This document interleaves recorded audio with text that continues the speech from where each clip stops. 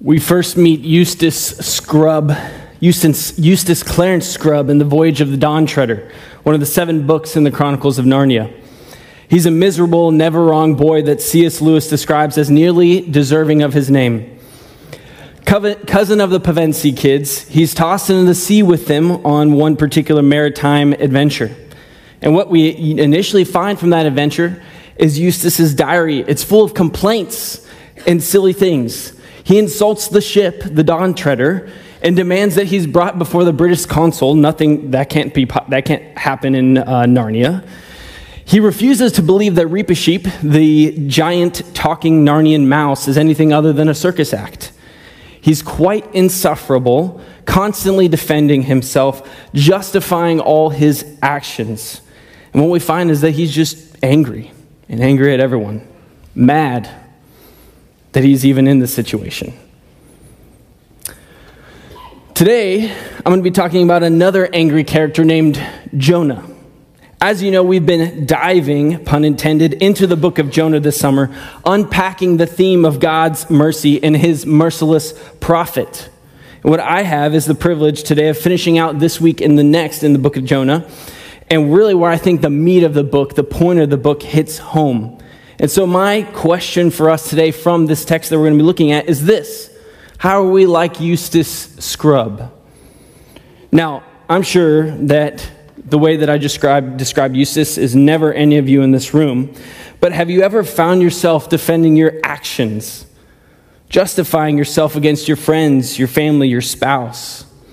Maybe you've exploded in anger and there's no convincing you that there's possibly some fault of your own.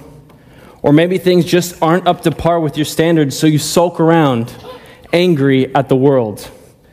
You're late on a homework assignment, and you give your teacher 1.5 million excuses as to why it's not done. Your project that was due for work, it won't get done in time, and now you have to figure out how to tell your boss that, but you know what? You always have the partner to blame, because it was their fault. How do we justify ourselves? Well, I can't possibly cover everything that question entails. How do we go about justifying ourselves in that way, in these ways that Eustace has done? But I can cover it at least the way that the text covers it today. We're going to look at what's behind Jonah's anger and see how we might too get there sometimes. So how do we justify ourselves? And maybe more concretely for this text is, how do we arrive sometimes at being angry at God? Well, we're going to find out. So I would like for you to turn with me to Jonah chapter 3. Jonah chapter 3, and we're going to be starting in verse 10. Again, that's Jonah chapter 3, starting in verse 10. Again, I'd like to thank Eric for doing a great job last week and James the week before. And now I, again, as I said, have the privilege of closing us out here at the ending of Jonah. And today is a shorter passage, starting in verse 3, chapter 3, verse 10, just through 4:4. So what I'm going to do is I'm going to read. I'd like for you to read along or listen with me. And then after I've read, we're going to go back and unpack the text. Okay? So follow along with me in Jonah 3, starting in verse 10. God saw what they did, how they turned from their evil way. And God relented of the disaster that he had said he would do to them. And he did not do it. Again, as a reminder, Jonah, after he's vomited back out upon the land, goes to Nineveh and kind of half-heartedly, as Eric says, preaches the message to Nineveh. And they repent and change. And God relents from the disaster that he was going to bring. And now, again, it says in 10 that he saw what they did and he wasn't going to do that. And he did not do it. And really quickly, immediately, right into the next chapter. The greatest word in the Bible, I sometimes say, is but it displeased Jonah exceedingly. Jonah was mad. He was angry. And he prayed to the Lord and said, "Oh Lord, this is not what I said was this not what I said when I was yet in my country? That is why I made haste to flee to Tarshish. For I knew that you are gracious, God, and merciful, slow to anger, and abounding in steadfast love, and relenting from disaster." Verse 3, "Therefore now, O Lord, please take my life from me, for it is better for me to die than to live. And the Lord said, do you do well to be angry? Jonah's mad. He's upset. And God comes to him and says, is your anger justified? Again, my question for us is, how do we justify ourselves? How do we end up in a place where we're angry at God? Well, first, I think it's one way, and it's sort of a progression, is we misuse the Bible. We misuse the Bible. And let me explain how I get there. Look again with me at verse 2. It says in verse 2 that he said, isn't this what I said in my country? This is why I made haste to flee to Tarshish. For I knew that you are gracious, God, and merciful, slow to anger and abounding in steadfast love and relenting from disaster. If we know our Bibles, that's actually an allusion and a partial quotation of Exodus chapter 34. Right before, Moses on the mountain, right before they make the golden calf. And then Moses goes down to intercede and say, hey, what are you guys doing? And then he goes back up to talk to God about it. That's a quotation from Exodus 34, 6 through 7. And Jonah quotes it, but he only partially quotes it. I have an image here for us on the back of the screen contrasting here what's going on, and hopefully it's big enough to read, but as you can see, he doesn't use the full text of Exodus 34, and actually this is also used in Joel 2:13, where the emphasis is more on God's mercy to the Israelites, not on God's mercy to the Assyrians in Nineveh and everything like that. But as you can see, he leaves out a whole lot of it, but he gets some of the important parts. But you know what he forgets? He forgets the affirmation of punishment to the guilty. He's, in a sense, misusing or misquoting, relying on only parts and allusions to this passage. And he's misusing what it fully says. And in his mind, God is only the God of mercy, not the God who punishes the guilty. And again, at the end, you can see that he adds, who relents from punishment. Jonah has a distorted view of God, which we're going to unpack here in a second. But again, missing is the affirmation of punishment to the guilty, and added is the relenting of punishment. Jonah thinks that God is all just mercy. God couldn't possibly have anything to do with being just. And Jonah's angry about it. He knew this was going to happen. He said, God, I know you're merciful, and the fact that you're not going to... He sniffed out and thought that maybe God would bring mercy to the Ninevites. And that's partially why he left from Tarshish. Again, a narratival filling in of the gaps here at the end of the book. Jonah is misusing the Bible, only leaving out or including the parts that he thinks are who God is. Jonah was selective, and unfortunately we can be too, for our own detriment. That's why I'm wearing the shirt today.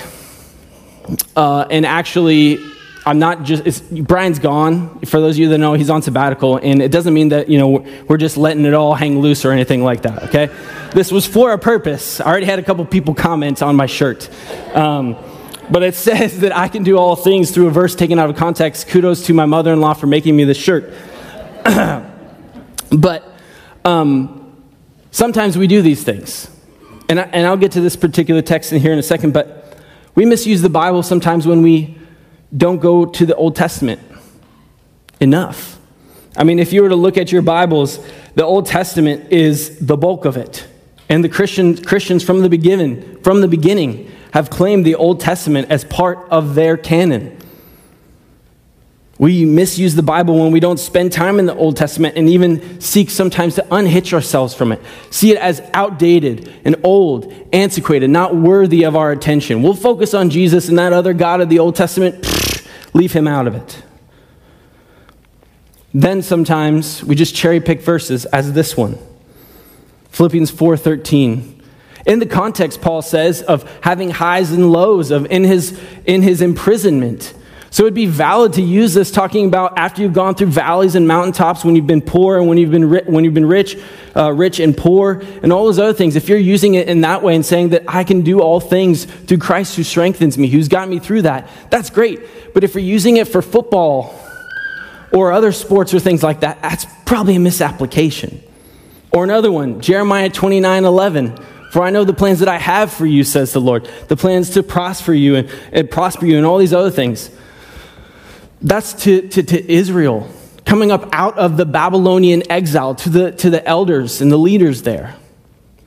And so while maybe we can, try and get there for Israel's promises are to now the church and different things like that, that's a conversation for a different time. It's at least coming up out of exile. So if you're talking about a difficulty that you've had, where really God has scattered the Israelites and punished them for their wickedness, and they're coming back to the land, if you're using it in that type of context, you can maybe get there. Or another one that I've seen over the last few years is the flipping of tables. Jesus flipping tables in the temple and making a whip and different things like that. That's all well and good, but we usually use it to justify our anger at all kinds of things and everywhere. Whereas if we're to use that passage correctly, we would probably be more talking that's Jesus in Israel, in the temple, his own people. Jesus was a Jew. If we're going to use that type of language, we'd want it to be within the context of the church or God's people, not justifying our anger everywhere. I could go on and different things like that for verses being misused and cherry-picked. But all I'm trying to say is know your context. Know ways to use Scripture and not, because what happens is when we pull things, sometimes we lose what they're saying, and they then begin to become imbibed by ourselves, and we start to have a distorted view of God. Again, more on that. But here's the worst misuse of the Bible. When we don't even use it at all. That's the worst misuse of it. When it just sits on our table dusty. Friends, God has revealed himself in all of nature, but he has revealed himself powerfully and immeasurably in the Bible. And when we crack that open, every time you crack it open, you're not going to be like, oh, Holy Spirit, there you are, baby, come on. That's not what's going to happen. Slowly, but over time, when we read God's word, when we let it soak into ourselves, when we turn those stories into our stories, when we look at the person of Jesus Christ, it changes us. So the worst misuse would be let it sit dusty on our shelves. And I pray that we don't do that. But let me give you hope. Hope as Christians. Again, we're coming to this as Christians. We claim the whole Bible as pointing to and about, in various ways, Jesus, our Savior. And so we can find life in this book as the Word of God. Don't misuse it. Don't leave it sitting aside on the table. Don't cherry pick verses, because God has given us life through this, just as he's given us the ultimate life through Jesus Christ, his Son. Let us remember that. Let us cling to that. As Christians, we have hope that this isn't some dusty old book, that this can give us life. Let's not misuse the Bible as Jonah has. So we justify ourselves first by misusing the Bible. What I will look at next that comes in the progression here is Jonah's getting an incomplete view of God. So we justify ourselves. We get angry at God when we first misuse the Bible, and then that comes and leads to an incomplete view of God. Did you catch what Jonah said? Look with me again in verse 2. It's one of the key verses of this whole passage. He says, "That is why I made haste to flee to Tarshish. For," listen, "I knew that you are a gracious God and merciful, slow to anger, and abounding in steadfast love." Jonah thinks he knows who God is. He has part of it right. I knew that you are that God. And the other part that he gets right is he uses the covenant name of God. Yahweh here. Again, not used, and the last use of it was in chapter 2, when the sailors find out that it's God behind the storm. They say, "Alas, Yahweh, save us, spare us." And now here's Jonah, right? That was their disaster. Now here's Jonah's disaster. "Alas, God, I knew this is what you're going to do." What it was a disaster in the storm for the sailors, now the disaster of God sparing Nineveh is Jonah finally calling out on God's covenant name. "I knew that you are ... When we misuse the Bible, we get an incomplete view of God. And when we have that incomplete view of God, it changes how we operate in the world. It changes how we are as Christians. Let me tell you a story of my own personal journey through this. I don't quite have it all pieced together, and I haven't meditated on this too much, but it came up to me as I was preparing this sermon this week. When I was a teenager, like some of my own teens that I pastor weekly, I had a view of God's holiness and his righteousness, his set-apartness, that he was so other and that I was sinful. And I think that was right and a good thing. But here's the thing that happened. Because I don't think I was aware yet of the deep riches of the Bible and the gospel, is that I let that view be my main view, kind of this God who was willing to smite me whenever I sinned. And any time that I did sin, this book and prayer were far from my mind. I thought, how could I ever possibly approach a holy, good, and righteous God, a wretch like me? And over time, through wise counsel, I think through better theology, through reading my Bible and reading some of Paul's letters, like the book of Galatians, and reading Romans and different things like that, I began to see, though, that while I am a sinner, I'm saved by grace. And if the Holy Spirit dwells in me now, I have that access to God. And that really, in some sense, I can't flee from God, just as the psalmist declares. But I have access to him. And it doesn't excuse my sin. God is grieved by that. But instead of running and having nothing to do with God, I should go when I have sinned to him as my well, to him as my mediator, as my Savior, because there's grace for me there. Again, the beautiful thing about when we're talking about the temple earlier and the understanding of theology of the Holy Spirit is God's presence chose to dwell upon certain people with the spirit and anointings of kings, and then his presence dwelling in the temple. But he didn't have to. He could flee it. We saw that in the exile. Here's the thing that's incredible about the New Testament. Through Jesus' death and resurrection, that same spirit now dwells in us. That he takes up residence within us.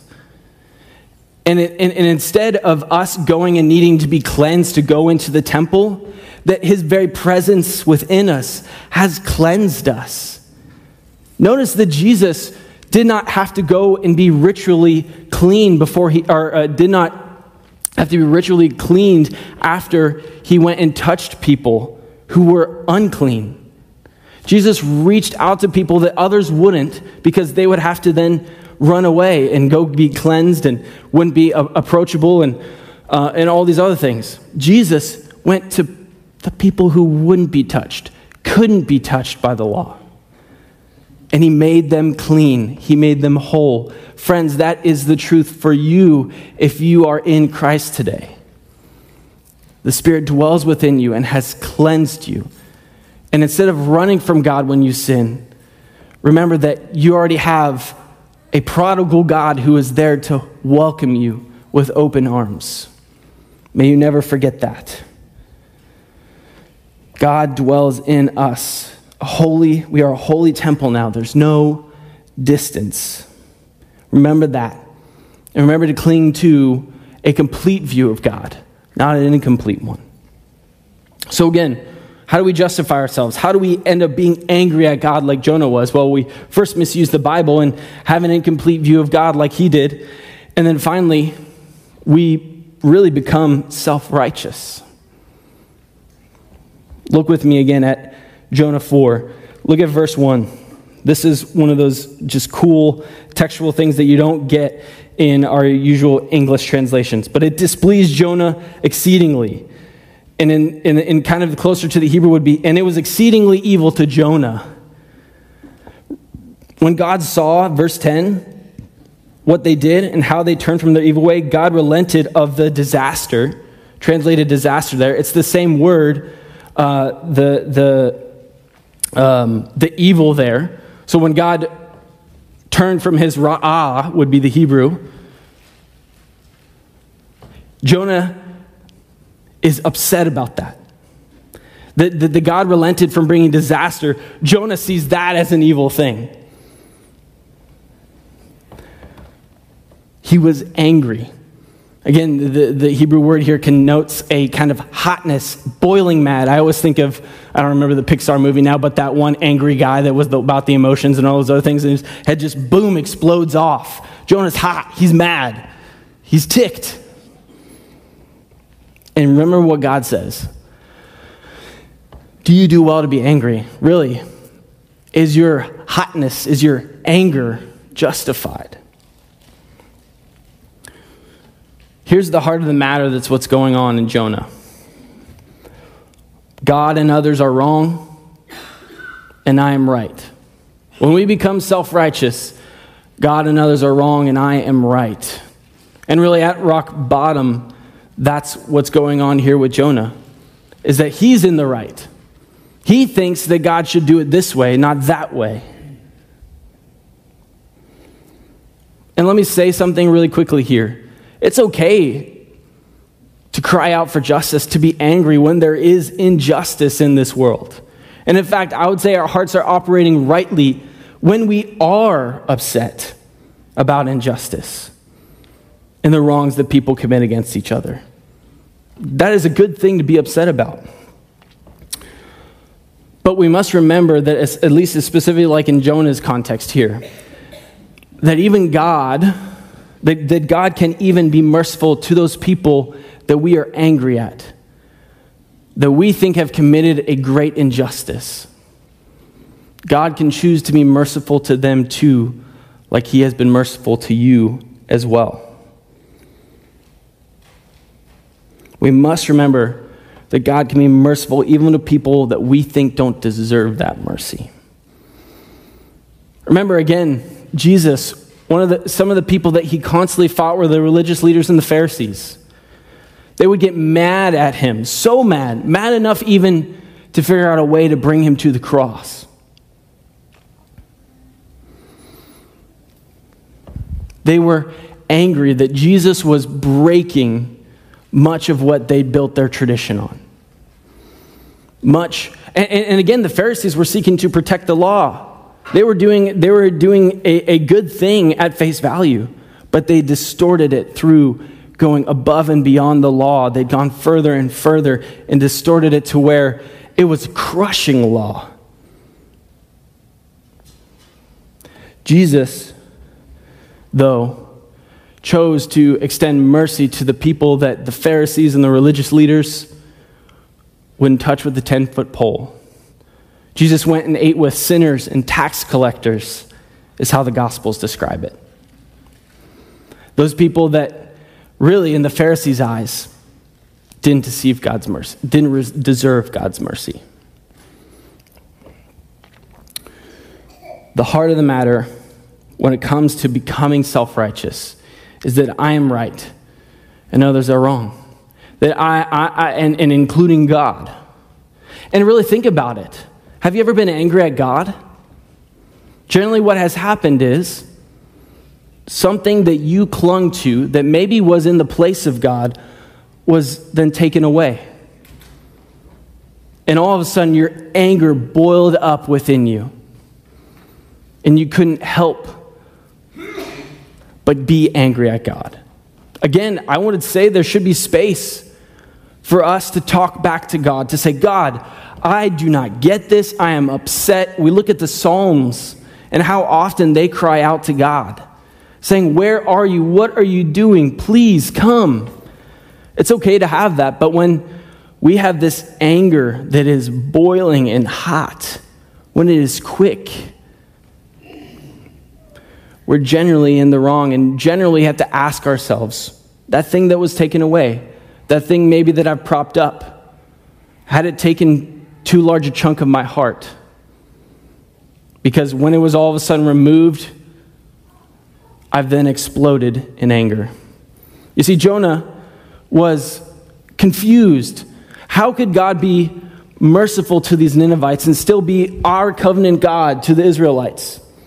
He couldn't square together how God could be both merciful and just, not only to the Israelites, but to all the nations. He couldn't figure that out.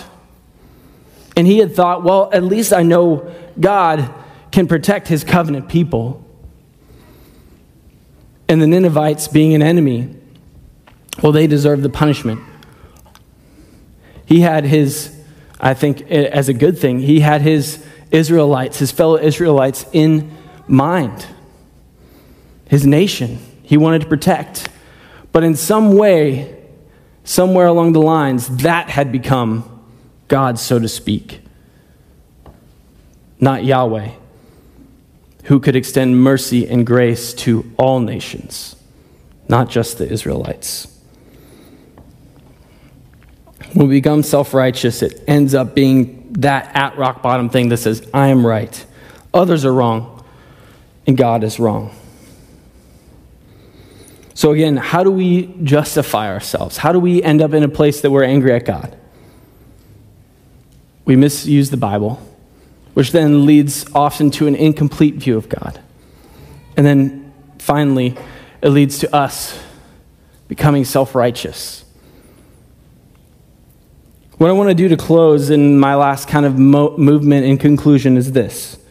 Remind us that we do have hope. As you recall, Eustace Clarence Scrubb, he doesn't stay a scrub, so to speak, if I could use that language, okay? He ends up becoming, in a sense, saved. Here's how that happens. Eustace, again, is a rotten, good-for-nothing complain-all who they end up on an island one day, and again, he's just mad at everybody, and he ends up getting lost.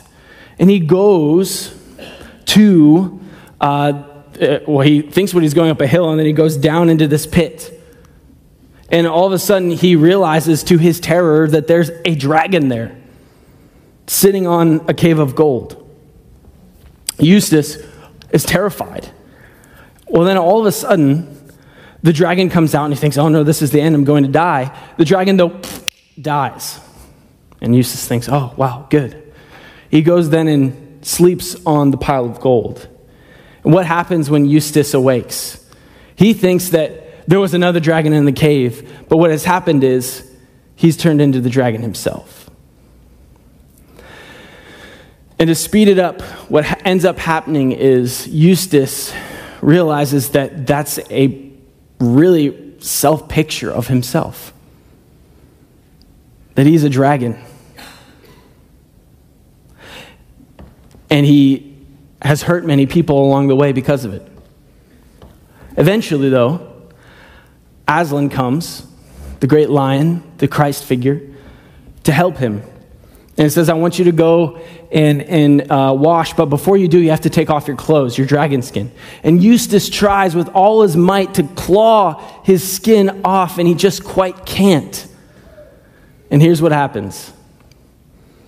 Aslan eventually comes and uses his own claws, his terrible, mighty claws, to rip off the dragon skin and bathe Eustace in that water. It's an image and a picture of how Christ helps us when we can't help ourselves, when we've become self-righteous, when try as we might, try to remove our scales, when we've ended up becoming that angry know-it-all. Christ helps us It's painful. The claws dig deep and it's painful. But we are made new because of Christ. And what do you know? Eustace comes back eventually. And he's not perfect. He's got work yet to do, but everyone notices the change. My remedy for us at the end of this sermon is this: to remember what Christ has done in your life. And to remember that this whole Bible speaks of what Christ has done, is doing, and will do. And that we should not misuse it, because it will then lead to an incomplete view of Christ.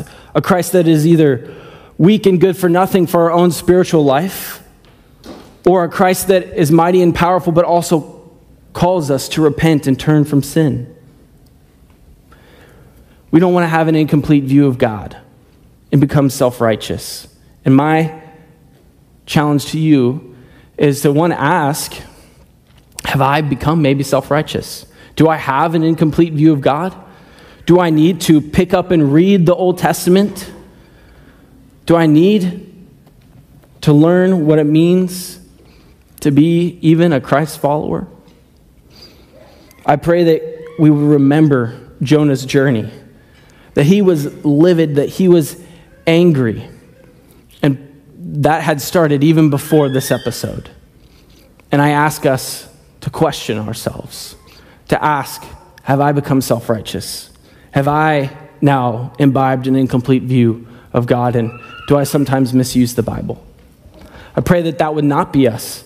I pray that we would cling to the whole story, the whole good news of God's saving grace in our lives. Let me go ahead and pray for us.